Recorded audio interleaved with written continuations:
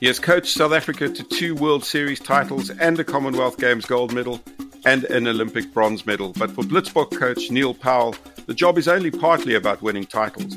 The South Africa Sevens program has become the envy of the world game, where it keeps churning out world-class Sevens players every year and setting the tactical standard for the shorter version of the sport. The team had set its sights on Olympic gold in Tokyo this year, but that target has moved after the postponement of the global showpiece to July and August 2021, following the outbreak of the coronavirus. It will lead to a massive adjustment for the Blitzboks preparation timeframes, but will also give them a chance to evolve even further. Welcome to the Maverick Sports Podcast with me, Craig Ray, and today it's my great pleasure to welcome Neil Powell onto the show. Hi, Neil. Hi, Craig. Thank you for inviting me to talk to you on the show. Yeah, great. Thanks for taking the time. We're all in lockdown. How have you been coping with the first week or so of lockdown? Yeah, I think for everybody, the first week is probably going to be the easiest week. I think week 2 and 3 is probably going to be a bit challenging. And if we go into week 4 and 5, which is probably a big reality that we'll go further than week 3. But yeah, I think for us, especially in the Sevens setup, especially this time of the year, we're away from home a lot. And I'm very much a family man, so I enjoy spending time with my family.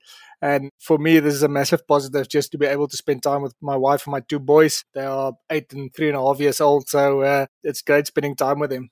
Yeah, I suppose there is that positive aspect for a lot of families, just to have a bit of time to take stock. I suppose from a rugby point of view, for the better part of more than a decade at this time of year, you've been busy and suddenly it's all gone. So that must be quite an adjustment. And especially for the players who are very active people, they got a lot of energy. What have you been saying to the players in terms of lockdown and staying fit and keeping to some kind of routine? Yeah, I think for us, because everything got moved to basically the later part of the year, so London and Paris only in September, and then Hong Kong, Singapore only in October, and then the Olympics only next year. We basically see this first 3 weeks of lockdown as our off season. So we're gonna go into a very long season where normally we'll only have 10 tournaments, or would have had 10 tournaments next year, and then nothing after that. We're basically gonna have 14 tournaments and the Olympics. So it's going to be a very long season. And we need to make sure that we don't just manage the players well in that long season, but in this time as well, to make sure that we don't mentally fatigue them before we get back onto the training field. So we told the players that we see this first 3 weeks as an off season. And as soon as we can get back on the field, we'll basically start with a pre-season, which will mainly be conditioning and strength training and then skill development. It must be quite a physiological challenge, because everything you've done from last October, November, when the squad started coming together and then tapered into the first 2 tournaments of the year in December, it was sort of geared towards a target, which was the Olympic Games in July of 2020. Yeah. Physiologically, I know you're giving them the off-season now, but has it been quite an adjustment in terms of how you re-peak again, shall we say, in a year later than anticipated? Yeah, it is a bit of a difficult challenge. I think, yeah, obviously everything we did this season was aimed at the Olympics. The way we tested players, the way we got those 15 players back for those first 2 tournaments. And I think the amazing thing about the opportunity that lies ahead of us is, if we'd done anything wrong in those first 6 tournaments, or first, say, 6 months building to what would have been the 2020 Olympics, we can now learn from those mistakes and do it better the second time around. So I think, again, we see it as a positive. And yes, it is difficult, almost more difficult to get your head around it. I think from a physical point of view, we can always get the guys fit again and strong again. The fitness and the strength that we had before this season started is nothing different to any other season. So yes, we tried to push the guys maybe a little bit harder, but it's not a 50% difference. It's probably like a 10 or 20% difference at most. So we'll keep on pushing when we get back onto the field. But I think the biggest thing is the mental challenge. I mean, you could see it in the guys already in the season that just fighting for those positions in the Olympic squad, and already played 6 tournaments, and now they have to play 14 tournaments to get into an Olympic squad. So it is going to be, I think it's going to be more of a mental challenge than a physical challenge, especially for the players. You would have had to do some negotiating around getting the release of maybe some players to be considered for the Olympics, someone like Cheslin Colby and, Siabelo, Sonatla, Kocha Smith, all these guys, maybe a few others that are playing 15s, and you probably had done your homework and you'd been to see the unions and everything was sort of on track, and then suddenly it all moves by a year. So those negotiations probably have to happen all over again, because the time frames are going to be different for everyone next year in 15s and at their clubs and so on. Given that it's likely, especially in Europe, maybe with Cheslin Colby's involved, this season's going to be cancelled completely in France. So who knows what impact that might have on next season in France. So are these other issues you have to sort of confront in the next little while? Yeah, I think it is. We're unfortunately going to have to go sit with all the unions again and talk about those players that we think we want to use in the Olympics. And again, I think there's positives and negatives. I think we couldn't get our hands on Cheslin for 2 tournaments. Maybe there's opportunity now to get him in for maybe Paris, London, which is in September. Maybe the season haven't kicked off yet in France, or Hong Kong, Singapore in October. So I think it creates other opportunities as well. But unfortunately, we're going to have to sit with the unions again and do our planning in terms of those 15 players and when we want them to be released to us. But again, we can only do that part of the negotiations when we know what the French league is going to look like and what the Currie Cup is going to look like in South Africa and when the Super Rugby is going to start. So there's a lot of variables still and uncertainty still in terms of season and tournaments and competitions that we probably going to have to sit and wait for another, I say, probably at least 2 months to see how this coronavirus spread is going and how quickly we can get information on the specific tournaments and dates. It sounds like you're quite adaptable, although given the nature of what you do, there's a lot of structure, in terms of your day, and everything's set months in advance, and on the July the 13th, your team will be doing this and that, and what hour they're going to do it. That's the kind of level of detail you've gone to. These variables that have been thrown at you because of coronavirus, is that, are you guys adaptable enough, do you think, to cope with them? Yeah, I think we are adaptable, and yes, you're right. We are very structured, and I think at times maybe too structured, and we need to get out of our comfort zone sometimes. But I think one of the things that we've learned from the Seventh Circuit is just to control the controllables. I think stuff that we can't control, it's needless to almost use physical or mental energy on thinking about it and worrying about things that we can't control. And I think it happened so many times to us where we were waiting for a bus to get to the game and then the bus is 10 minutes late. And because we're so structured, 22, you do your top-up strapping, and then at 10 o'clock you do your video session, and then 20 past 10 it's your activation, and then 10:30 it's your warm-up. So it's very structured, and when the bus is 10 minutes late, it affects the rest of the sequence going into a game, and we had to learn to adapt and accept that and control the controllables, and that's our mindset. And sometimes we'll make the warm-up 5 minutes shorter, and the guys need to get themselves ready mentally and physically in a 15-minute warm-up rather than a 20-minute warm-up. And I think that's one of the things that the Seventh Circuit taught us, was everything doesn't always happen like you want it to happen, even on the field as well. I think at times we can be a little bit more adaptable. I think if things don't happen exactly the way we want it to happen, we struggle to adapt a little bit. But it's something that we, as a management, as a team, tried to work on over the last 2 years, and I think we're definitely getting better at it. So yeah, I think control the controllables, and like I said, if the only thing that I like is before I do my plannings, I need to get the detail. I need to know the facts. So I can't do planning and then planning again after we've got the dates, and then planning again when it changes again. So I'll rather sit out a little bit and wait till we get all the detail and all the facts and all the dates of all the tournaments, and then sit down and do a detailed plan about how we're going to get ourselves to the Olympics in the best possible mental and physical state. You guys have achieved so much over the decade, but you were a sevens player yourself. You played for the Blitzboks, and correct me if I'm wrong, Neil, you played in the title-winning team in 2009.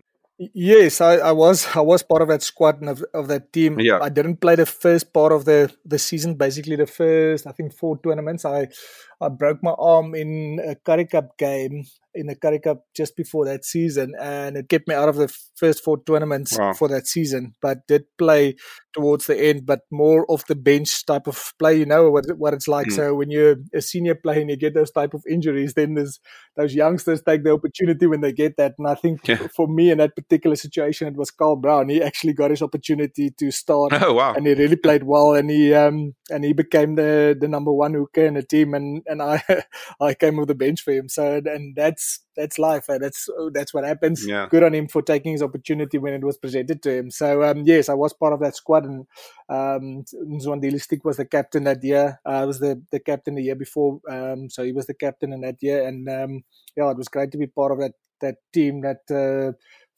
the first South African sevens team that won the World Series. It was. And just going back a little bit, your rugby career, you played Currie Cup, you were at the Free State, you were scrum half. When did you sort of think of sevens as a viable option as a rugby player? Because I suppose in the early years of the World Series, which started in 99, the sevens was almost an afterthought. We sort of just put a team together and they went off and played. There wasn't a real structure to the sevens for a while. I mean, we'll get to that in a moment. But so when did you as a player go, well, actually the sevens thing, I quite like this. This could become a viable career option?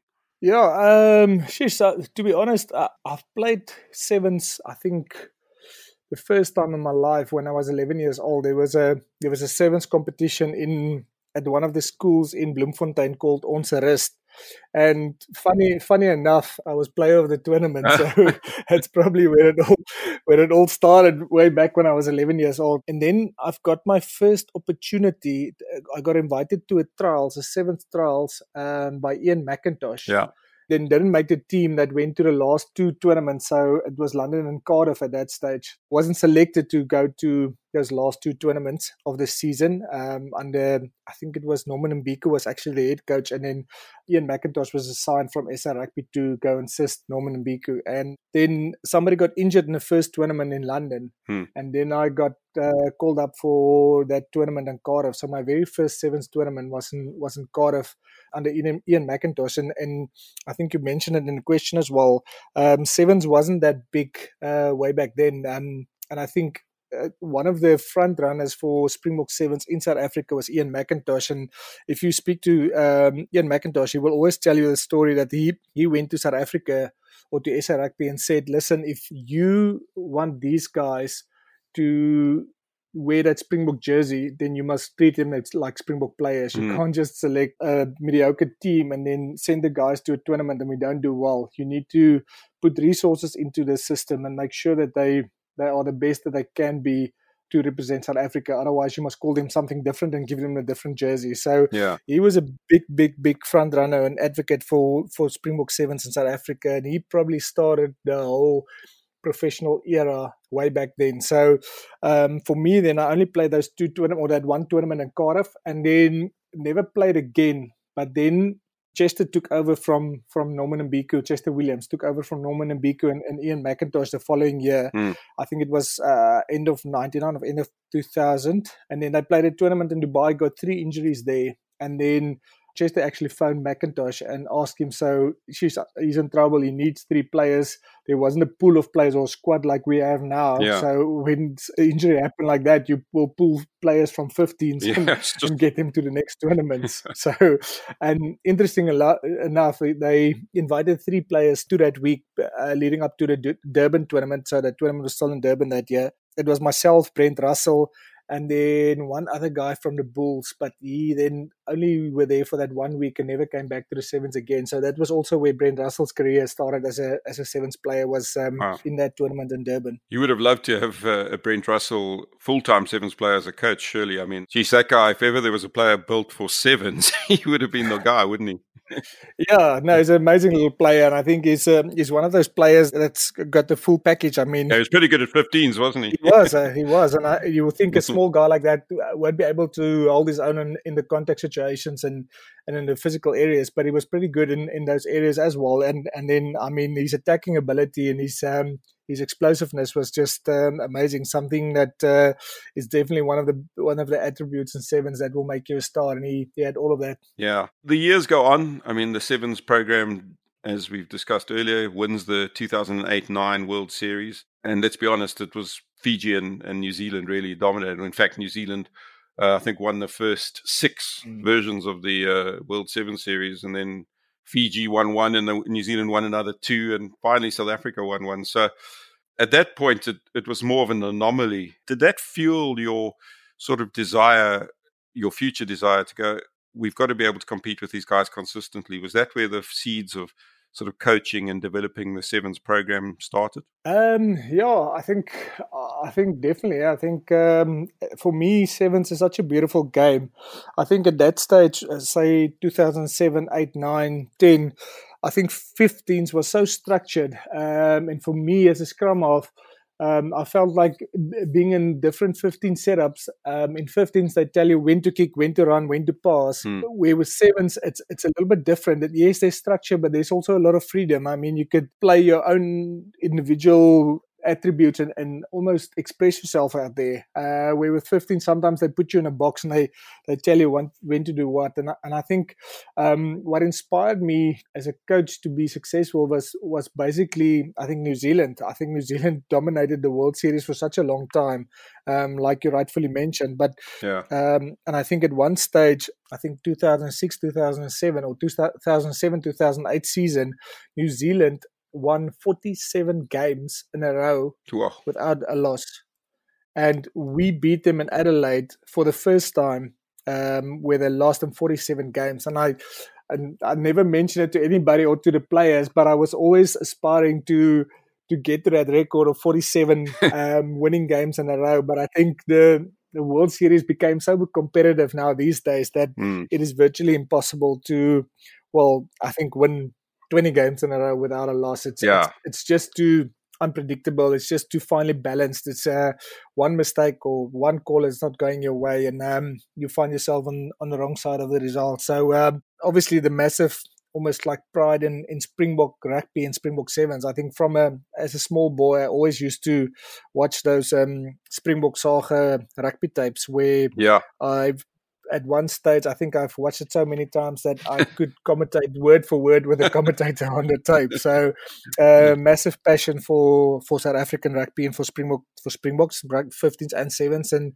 growing up, always wanted to be a Springbok rugby player. So, I think that's probably where it came from. We're jumping around in the timeline a bit, but once your playing career ended, as I understand it, you and Marius Skuman took a proposal to SA Rugby about developing a Sevens Academy. Tell us the story behind that and give us sort of time frame. It was around 2010, wasn't it? Yeah. It was, when was it? I was going to think back quickly. There was 3 guys. Koenie de Villiers was the other guy. He was basically a Springbok wrestler that when Paul was still the coach, Paul contacted him and asked him, listen, can you come work with the guys in terms of the contact skills? So that's where we started the wrestling stuff for our contact skills was with Koenie de Villiers. That was a Springbok wrestler. And he, at one stage, it was him and myself and Marius Skuman that was sitting together and talking about the possibility of doing sevens clinics first. So the first idea was 7 clinics and then maybe a commercial sevens academy, and then we thought by ourselves, there's only one sevens team in South Africa. There's not like a Lions and a Western Province Sevens and a Free State. So I think a commercial thing won't really work. But what will work nicely is if we can start a South African Rugby Academy. So we drew up a proposal. Probably took us like a year. We probably started 2010, but only got it done by 2011.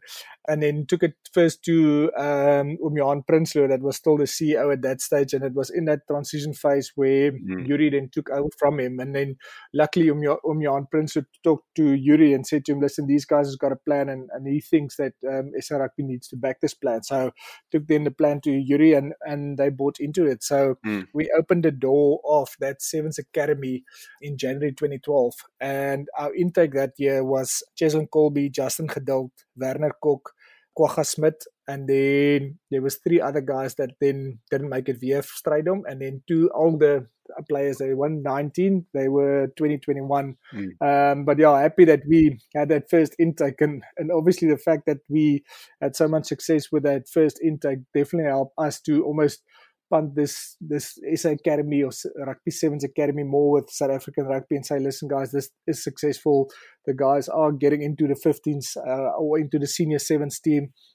So please keep the doors open of this academy. So that's how we started. But I never thought that I will go into coaching. I always said I'm going to get married after I played rugby, because I don't want to have my wife and my kids to have the same life as what I'm having as a rugby player. And now I'm a coach. Growing up, it was never something that was in my head. I want to become a coach. But that last 2 years of my playing career, I really enjoyed when we did drills, in the drill, to individually take some of those junior players aside and go, this was maybe not a good option. You should have done this in this situation, or just to almost rectify them and just to channel them a little bit into the right direction. And a guy like William Small-Smith and Paul Jordan that was part of that squad and that just came out of school.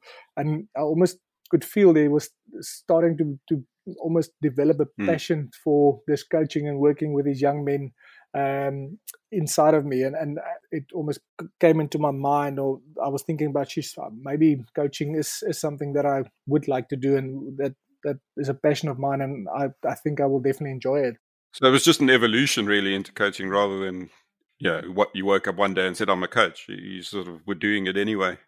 Yeah. No, it was definitely not there always, and it almost developed as I almost finished my playing career and worked with the younger guys in the system still as a player. Yeah, and I mean, it's now grown, Neil, from those humble beginnings. The academy is now really, as I said in my intro, the envy of the world game. I mean, you guys do you contract, I think it's 28 or 29 players full time now.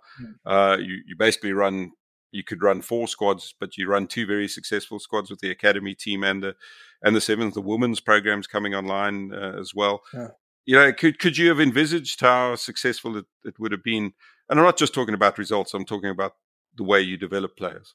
Yeah, not really. I think you sometimes stand in awe and think, how did this happen so quickly? And again, I think it's not just one person, it's the whole system. I mean, from Marius with the academy, they follow exactly the same values and culture in the academy system, so that when the guys come through to the senior side, they already fill up the water bottles, and they will already carry the stuff, and they will already get up when you walk into a room to greet you. And just the small things, I think, that makes a massive difference. And our mission statement is touching people's lives or inspiring hope, and it's not just on the field, but it's off the field as well. And we always tell the guys they can never underestimate just a good morning with a smile on your face to somebody that maybe doesn't have a great day. So we have an amazing bunch of people in the system, management and players, and it's just an incredible privilege and honor to be part of this system. And one of the other major aspects of the Sevens program, and we've seen the change at Springboks and a lot of provincial unions now, but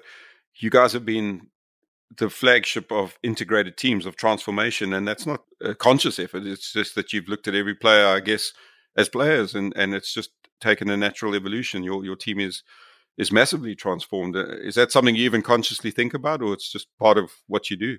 Yeah, I think it's part of our culture. One of the best examples I can mention is, as a 15s player, you always used to be so quiet before the games and everybody's in their own zone. And the first time I came to the Sevens, just before the warm-up, the guys have this big speaker in a team room or in a change room. And then they start playing this music, and half of the team are getting up and dancing. And sometimes they will have a dance-off, and I'm like, what is this?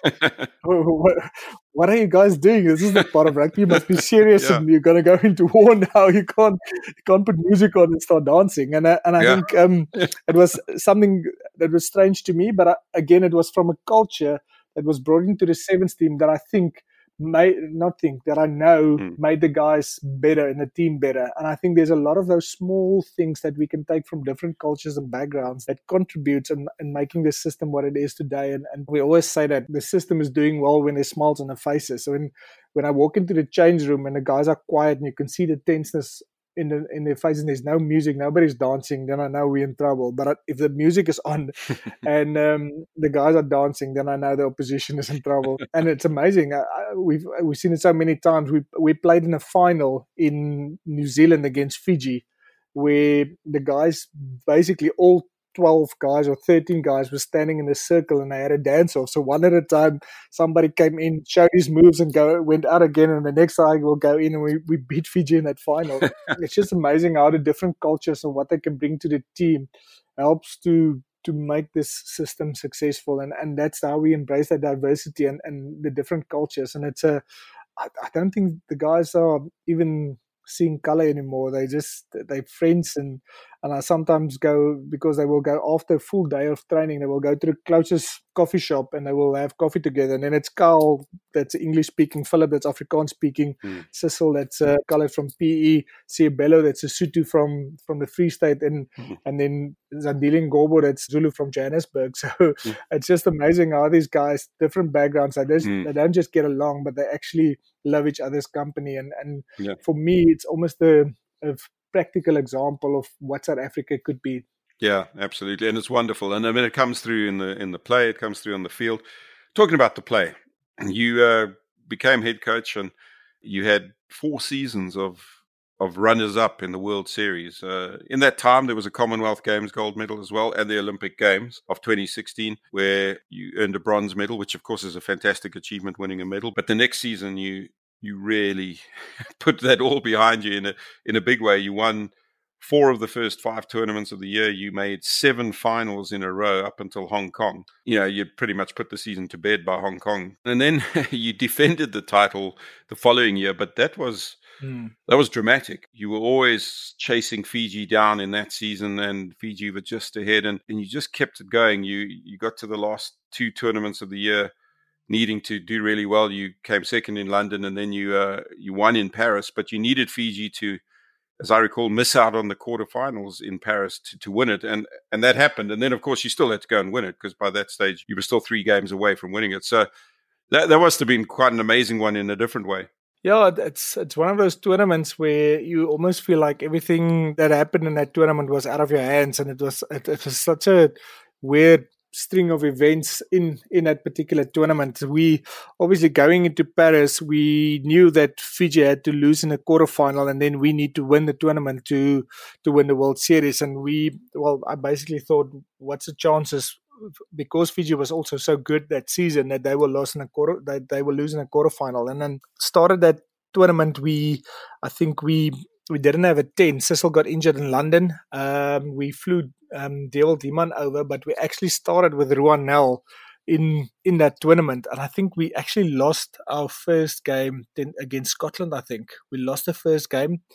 We beat the team that we played second, and then had to play Canada in the third game to still beat them and make it to the quarterfinal. And then the first 2 games, Ruan really struggled in the fly-off position, and we decided in that Canada game to start Yapi or Dewald Iman, and he actually had a marvelous game, and we managed to put Canada away quite well, something like 31-10 or 31-12 or something like that to make it to the quarterfinal. Wow. And then we got Spain in the quarterfinal, and we were the very last quarterfinal of all the quarterfinals. So going into that game, Fiji just played before us in their quarterfinal, or they played 2 games before us in the quarterfinal.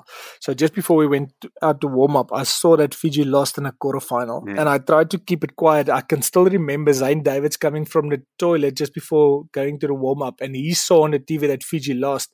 And I pulled him aside before he got to the team and said to him, "Listen, if you tell the guys that Fiji lost in the quarterfinal, I will kill you." And I remember he looked at me with this big eyes, and he walked past me, and he went into the change room, and we went out for a warm up. But as we went out for the warm up, the Fijians came back, and you could see on their faces that they've lost, and obviously then the players knew. So warmed up, went out on the field against Spain, and I just had this funny feeling, this is not going to be that easy. Just in Spain, with nothing to lose, threw everything at us, and it actually took us to go into extra time to beat Spain in the quarterfinal. And then had to play New Zealand in the semis, which is obviously not an easy game, but the guys really did well to beat New Zealand, and then had to play England in the final. And again, amazing thing that happened in that game was, so they kicked off first half. We played, I think it was still tight at halftime, or we were 1 try ahead, I think, at halftime. So it was 14-7 or 12-7 or something like that. And then at halftime, it started to rain. Yeah. And that made the ball very slippery. So we kicked on them, and we managed to pin them in their 22. They made a handling mistake, and we capitalized and we scored off that. The second time when we kicked off, they tried to kick it back to us, gave us ball position, and we scored again. So we had that amazing blessing of that rain starting at halftime to almost help us to put that game in the second half. So yeah, amazing tournament. And one of those tournaments, like I said, where it just feels like nothing that happened you could have prevented or helped. It was just it just felt like it was out of your hands, and there was a higher power that obviously helped you to pull that one through. And it's gone on like that. You achieved the target of qualifying for the Olympics the following year. You didn't defend the title for a third time in a row, but objectives were different. Players come and go. It was also a 15s World Cup. So and you had a lot of players then deciding to go to 15s, to Dylan Sage, Kwagga Smith, Siabelo Sonata, Roscoe Speckman. All these players have sort of transitioned to 15s. So last year was a year of growth and squad depth, which is obviously something that's going to stand you in good stead in the coming years. Yeah, it was a challenging year. Like I said, I think that first 4 or 5 years of my coaching career were really blessed with a lot of success, and then that fifth season or sixth season came, and all of a sudden, all of the players that you've spent so much time on developing and in getting them ready for the seventh game just left and play 15s, and I think as a coach you probably were disappointed, but you also knew that that's what the seventh system is about. It's a tool to develop players, not just for sevens, but for 15s as well, and South African 15s players, like Springbok 15s players. So we always knew that at some stage we are probably going to get players that will leave and go to the 15s. And I think in that year, there was a lot of players that left. Tim Magaba, Dylan Sage, Ruan Nel, Roscoe Speckman. I think if you look at the positions and the players, you could basically field a full squad or full team with the players that left in that season, Siabelo Sonata. So it was really tough. And then we had a big injury to Cecil that year as well, and I think Kyle as well. So, or Philip, one of the two. But anyways, so difficult season, and at stages we had to make decisions to leave some of the senior players at home to make sure that we developed a junior player like a JC Pretorius or a Kurtley Arends or a Stetman Gans. And it was tough times because you knew that you're probably going to sacrifice results to almost get that player's experience and game time. But it's something that we needed to do to make sure that the following season we in a good space in terms of where we want to go, and especially in having in mind the Olympics the next season. So it was a tough season. I think at times you almost were losing hope. And then the next tournament we played well again, and this team started to gel as a team. But it was a difficult year. I think probably one of my most challenging coaching seasons as a coach, and it was tough. And I think personally it takes a lot out of you as well, and it doesn't just affect you; it affects your family as well. My wife lives this emotion and everything with me when we're in the sevens field. So the first few years we were a little bit spoiled, and now we almost got a bit of a reality check of what it's really like on the seventh circuit in the last year or two. Just in summation, Neil, wrapping up, how long do you see yourself doing this job? Because it must take its toll, as you've just described there. It's stressful, but it's also what you love, so it's a trade-off. How long do you see yourself in the role? Certainly in South Africa, anyway. Do you have any plans to move on? Yeah, it's a good question, but a tough question, and I think it's not just I think the emotional toll and the mental toll that it takes on you, but also the time away from home. I mean, my boys are growing up as well. They're 8 and 3.5 years old, and you miss a lot of the activities and the sporting games and tournaments and everything. So it's a lot of decisions that I have to make. And being a family man, it's probably going to be because of the family that I make decisions. But I also told my wife that I won't be able to do this job for longer than 10 years because I think I'll die before I'm 50. So it doesn't look like I have emotions when I sit next to the field, but there's definitely a storm brewing inside of me. So it looks calm on the outside, but it's definitely not a case on the inside. So this was my 7th season, so we'll have to see. We'll sit and talk with SA Rugby and see what they think, and if there's maybe possibility of another position inside of SA Rugby, or then maybe other ventures. I'm not sure what yet, whether it's 15s or maybe another 7th country or maybe totally different, something different. But let's see how it goes. I think it will probably be another 2 years until 2022 after the World Cup in South Africa. Yeah. But then probably going to have to make some decisions. Well, it's going to be an interesting time as well. The world's landscape will probably change after coronavirus, and certainly the sporting landscape is under a lot of financial stress and strain at the moment. Yeah. We might see a different world, a different series, we don't know what it's going to bring, Neil, but I suppose, like you said earlier, you guys are ready for any challenge, and I guess there will be some challenges ahead because of what the globe is going through at the moment. Yeah. No, it is challenging times, and I think, like I said, I think there's probably still a lot more to come in terms of lockdowns and the time that we're going to have to stay in lockdown and what's going to happen. And I think from our side, we would like to encourage South Africans and everybody across the globe to stay home and make sure that we unite behind this thing and that we look after each other. Let us make sure that our fellow South Africans and fellow people in the world are safe and that we do our part to try and not just flatten the curve, but to stop the spread of this virus. So it's interesting times, and I would really like to encourage people to stay safe and make sure that everybody abide to the laws that were put out there by President Mr. Ramaphosa. Neil Powell, it's been a great pleasure. Thanks so much for joining us on the Maverick Sports Podcast today. And go well when you do get back on the field. We'll talk to you in the future. Thanks a lot. Great. Thanks a lot, Craig. It was great to talk to you. Thank you. This podcast is made possible by our Maverick Insiders. Please consider becoming part of our Maverick Insider community where, for a nominal fee every month, you are supporting quality independent journalism. You also get some cool benefits such as Uber vouchers when the coronavirus pandemic subsides and engagement with our journalists thrown in. Please go to dailymaverick.co.za/insider to sign up and become part of the Maverick Insider community. Also, remember to sign up to our Maverick Sports newsletter, which hits your inbox on a Monday, and never miss another podcast by signing up via your favorite platform. I'm Craig Ray. Thanks so much for joining us this week.